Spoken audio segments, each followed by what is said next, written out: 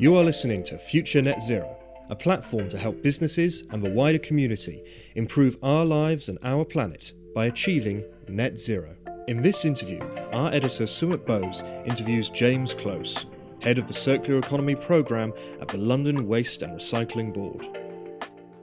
James, thank you for taking time out. I know you're a busy man. And, you know, what we're trying to do with this platform is to say that we believe that if you want to get to the net zero pathway, you take businesses with you. But I want to start with something very simple. What does net zero mean to you? Because there are lots of different definitions. How do you see it? Well, thanks, Sumit, for inviting me to talk. My pleasure. It's great to be having this conversation with you. I've been thinking about this quite a lot. I think the first thing to say about net zero is it's a really important aspirational target, because it's so much better than saying we're going to reduce emissions by 80%, because we have to get to that end point of net zero. We can't leave the really difficult bits for future years. So the whole transformation that we're undertaking has to get us to that net zero point. I think the second thing to say is there's lots of different ways of getting there. Clearly, we've got to decarbonise electricity production and the grid, and that's going to be a very important part of it. But electrification is only, 20% of emissions? So we've got to think about the rest of the emissions that we produce. And the thing that we focus on here and in the Circular London programme is consumption-based emissions. And how are we going to reduce consumption-based emissions? So that's everything that we consume, from food to clothes to plastics to the built environment. We've got to find a way of decarbonising. And that means that not only are we going to have to produce these better, we're going to have to use them in a different way. And the thing that we subscribe to in the circular economy is, reusing, reducing, repairing, and recycling. And recycling is the sort of action of last resort. And we make these products and services go round the system in perpetuity. And that will help us to get to that net zero position, because we'll have a closed loop of the activities that are undertaken. Because there is a definition that's been, you've been in many different visors, we've known each other for years, and you've seen the progression here. There was a way of doing it, which is, I'm going to burn loads of stuff, I'm going to plant a bunch of trees, I'm going to offset. I think that conversation is sort of dying or going. Yes, there is an element of offsetting, which is always great, but the whole thing is this, as you say, the circular, the life of how much carbon is in something, from the clothes we're wearing to, the computers we have. And we've had, I'm pretty old. I think you and I are probably similar age. People used to repair things, right? Your telly didn't work, you took it to a bloke who repaired it. You hoovered it now, you just get rid of it. Your car used to be fixed by people yourselves. You'd have a go and tinker. So is there a thing now where we've actually created a business model where we have a society built on waste? We use and then we discard. We don't go and say, how can we improve the lifespan of something? Well, that's completely the definition of the linear economy, which we're currently locked into. And, we're starting to change that, and we're starting to make the case for the benefits that come from repairing, both from an economic perspective, the life cycle cost of these products becomes less, but also the quality and the type of jobs that are produced, because artisan repairers is a skill in its own right. And getting people skilled up to do those sorts of things creates good jobs.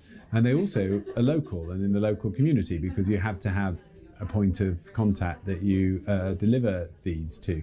So we can see all kinds of benefits from the decarbonisation and the reduced emissions point of view, through to the better jobs, from the greater engagement in communities and the way in which communities rebuild themselves, to the redefinition of the high street. And I think that's really exciting. And I think we should look at those opportunities and think about how businesses can create the business and models of the future that enable that to happen. This is all about waste, okay? We're here, you deal with the waste of London, you work with the authorities in the GLA. Why do we have such a problem with waste?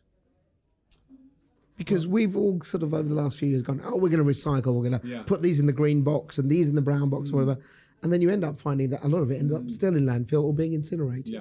We still have a big issue, don't we? Well, waste is complicated. I mean, there's lots of different types of waste, and we're also looking at dealing with it in the most efficient way possible. So you trying to create scale so that you can do these things cost effectively and efficiently.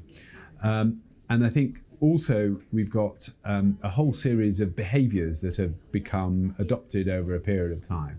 And what we're starting to see is a shift in those behaviours, and some of the work that we're doing around, for example, Love Not Landfill, which is about textiles recycling, is starting to change people's behaviours, making them more aware of fast fashion and its impact on the environment, and giving them ways of recycling those clothes so that they can be more environmentally conscious and deal with it in a more sustainable way.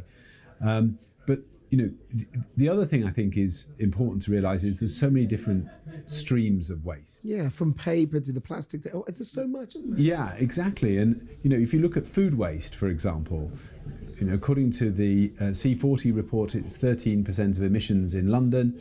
Is around 14 million tonnes of the 110 million tonnes of total emissions. And food waste, roughly a third of food is wasted. So if you reduce food waste, you reduce emissions. And then if you think about how you're going to separate the food waste that remains from the other waste streams, you can actually then put it into anaerobic digestion and composting, which is a much more environmentally sustainable way of dealing with food waste. So, we're doing a lot of things to enable that to happen. We're a flagship food city with the Ellen MacArthur Foundation, working in Sao Paulo and New York, and that's really focusing on how to deal with food in a more sustainable way. So what are you trying to do? What's the aim of trying to create a circular economy here and now? What are you trying to do? You're going to talk to businesses and councils and us as individuals, and am I going to get different information of what I should do? What's the ultimate goal here? So the three main actors in this, there's the government, and that's central government, which has certain policy aspects that it does. The Greater London Authority, which also sets environmental strategy and planning. And then you've got the local authorities, which are implementing on the ground. And they are committed to reducing waste by adopting circular economy principles. And the ambition that the Mayor has is to make London the world's leading low-carbon circular city. So that's the public side of things. The second aspect that you've got is the citizen. And really helping the citizen to make better decisions by nudging them into changed behaviours. And that's informing them better of ways of doing things so that they can have less of an impact on the environment and they can live a more circular life, and rewarding people when they do really great things. And then the third element, which is really exciting element, I think, for new business models and new ways of doing things, is business. And we're seeing small, medium-sized enterprises coming forward with some fantastic ideas to create these new repair and reuse, different types of products that are far more circular. And here in our Circular London programme, we've advised 160 of those businesses to help them get set up and get underway, and to really take advantage of that opportunity of both becoming more circular and creating the circular business models of the future. You may not have the figures down, but roughly, do you know how much waste is recycled in London? Because the definition of recycling is very interesting, because is recycling us taking stuff to the tip? So I've done my bit. I haven't thrown it in the rubbish, I put it to the tip.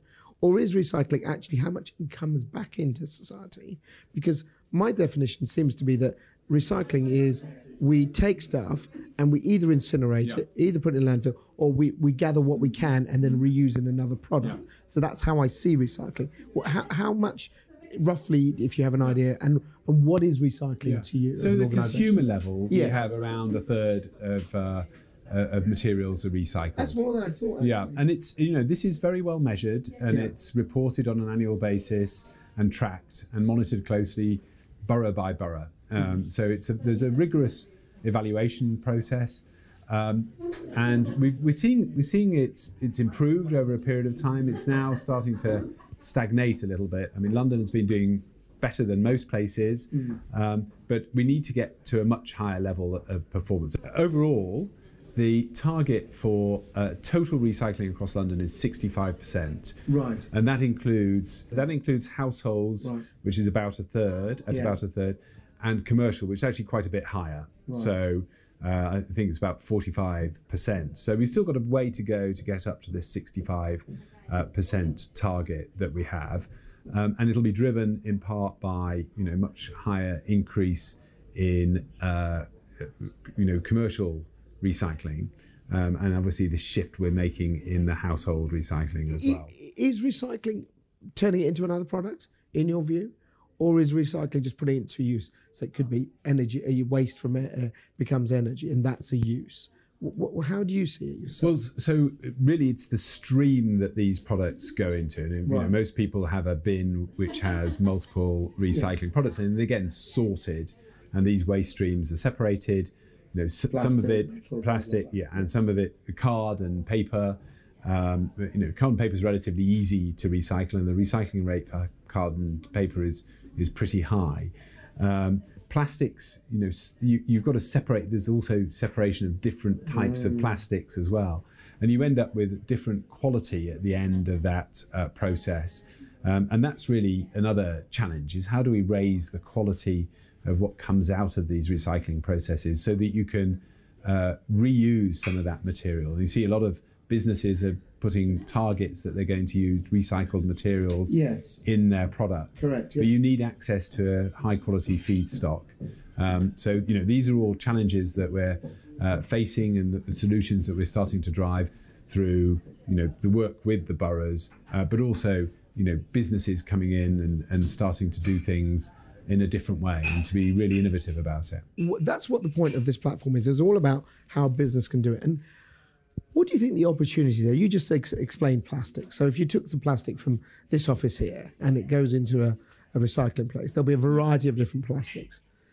Are you saying there's actually money to be made by companies that can go, I can take that, find a technological solution to sort it into the best kind of feedstock that then makes the next set of chairs that we use, or the next kind of tables that we have?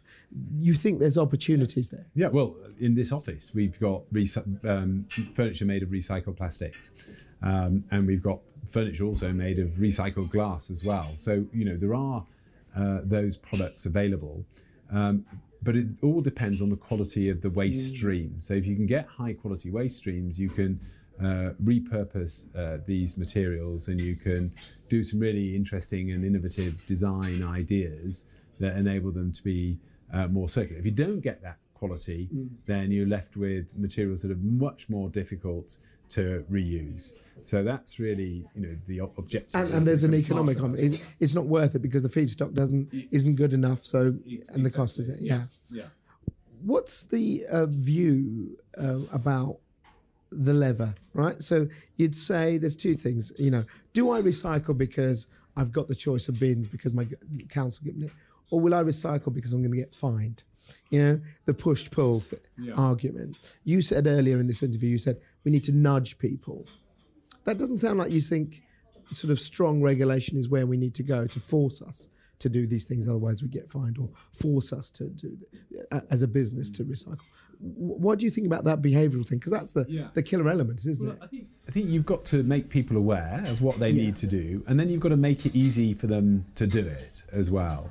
And then you've got to sort of let them know when they're doing it well and when they're not doing it so well. And I think...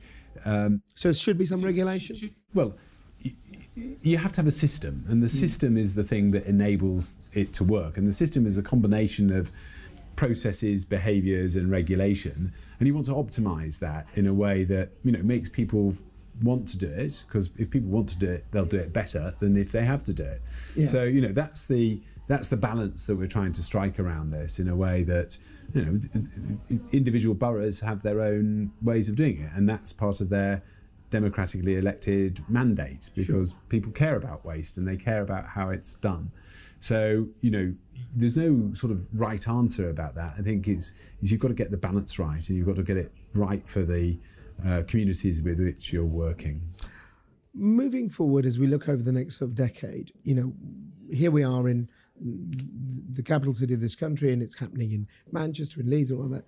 The shift towards electric cars, the shift towards us being aware. Is there a shift that we're probably not doing enough of, which is the consumerism side in the first place? As you said, do we buy too many things that are fast fashion? Do we, renew our cars too often? Do we buy clothes? Do we use, upgrade our phones and laptops.